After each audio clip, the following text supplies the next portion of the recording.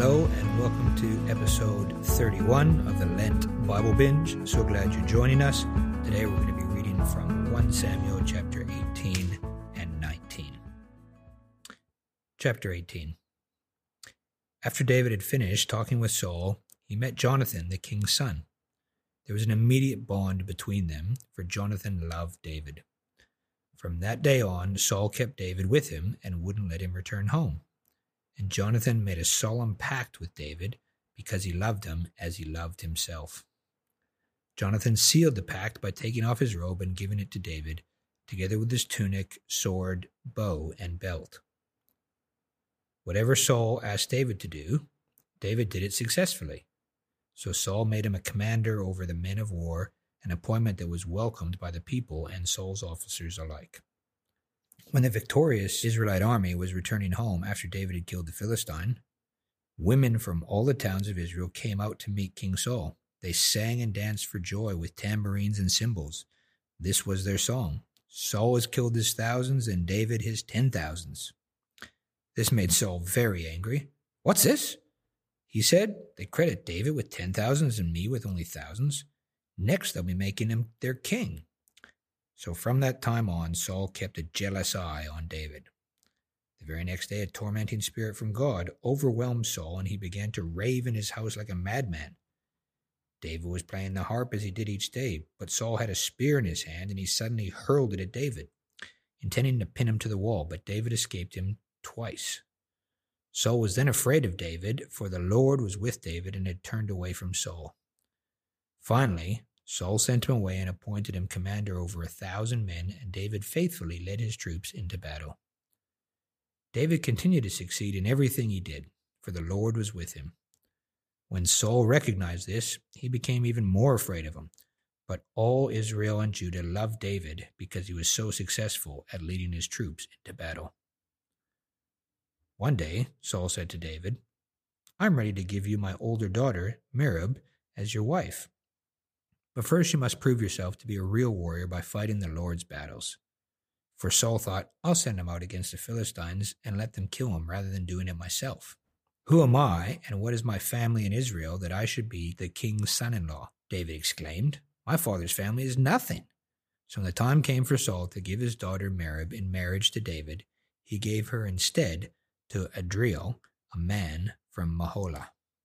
In the meantime, Saul's daughter Michal had fallen in love with David, and Saul was delighted when he heard about it. "Here's another chance to see him killed by the Philistines," Saul said to himself. But to David he said, "Today you have a second chance to become my son-in-law." Then Saul told his men to say to David, "The king really likes you, and so do we. Why don't you accept the king's offer and become his son-in-law?" When Saul's men had said these things to David, he replied, "How can a poor man from a humble family afford the bride price for the daughter of a king?" When Saul's men reported this back to the king, he told them, "Tell David that all I want for the bride price is 100 Philistine foreskins. Vengeance on my enemies is all I really want." But what Saul had in mind was that David will be killed in the fight. David was delighted to accept the offer. Before the time limit expired, he and his men went out and killed 200 Philistines. Then David fulfilled the king's requirement by presenting all their foreskins to him.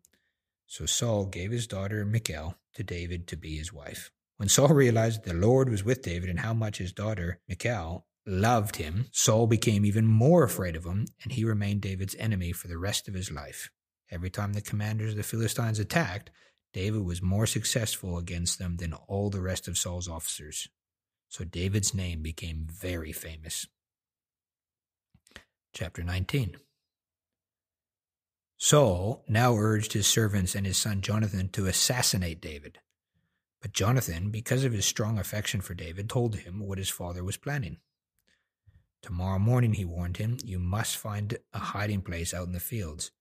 I'll ask my father to go out there with me, and I'll talk to him about you. Then I'll tell you everything I can find out."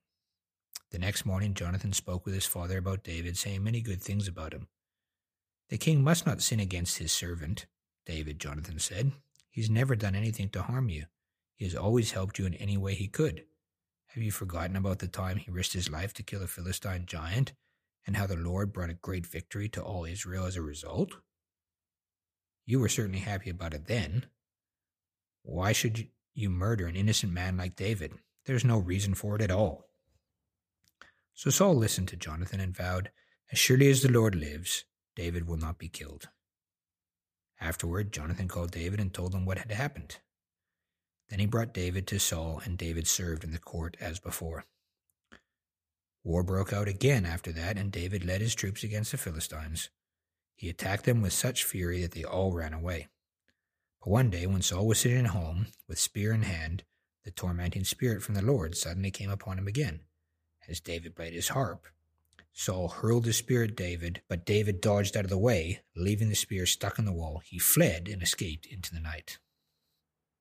Then Saul sent troops to watch David's house. They were told to kill David when he came out the next morning. But Michal, David's wife, warned him, "If you don't escape tonight, you'll be dead by morning." So she helped him climb out through a window. He fled and escaped. Then she took an idol, put it in his bed, covered it with blankets, and put a cushion of goat's hair at his head. When the troops came to arrest David, she told them he was sick and couldn't get out of bed. But Saul sent the troops back to get David. He ordered, "Bring him to me in his bed so I can kill him." But when they came to carry David out, they discovered that it was only an idol in the bed with a cushion of goat's hair at his head. "Why have you betrayed me like this and let my enemy escape?" Saul demanded of Michal. "I had to," Michal replied. "He threatened to kill me if I didn't help him." So David escaped and went to Ramah to see Samuel, and he told him all that Saul had done to him. Then Samuel took David with him to live at Naioth. When the report reached Saul that David was at Naioth in Ramah, he sent troops to capture him.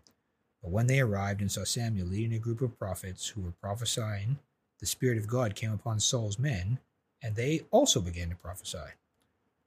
When Saul heard what had happened, he sent other troops, but they too prophesied. The same thing happened a third time. Finally, Saul himself went to Ramah and arrived at the great well in Siku. "Where are Samuel and David?" he demanded. "They're at Naioth and Ramah," someone told him. But on the way to Naioth and Ramah, the Spirit of God came even upon Saul, and he too began to prophesy all the way to Naioth. He tore off his clothes and lay naked on the ground all day and all night, prophesying in the presence of Samuel. The people who were watching exclaimed, "What? Is even Saul a prophet?" This ends today's Bible reading. Thanks for joining us, and remember, the grass withers and the flower falls, but the word of the Lord remains forever.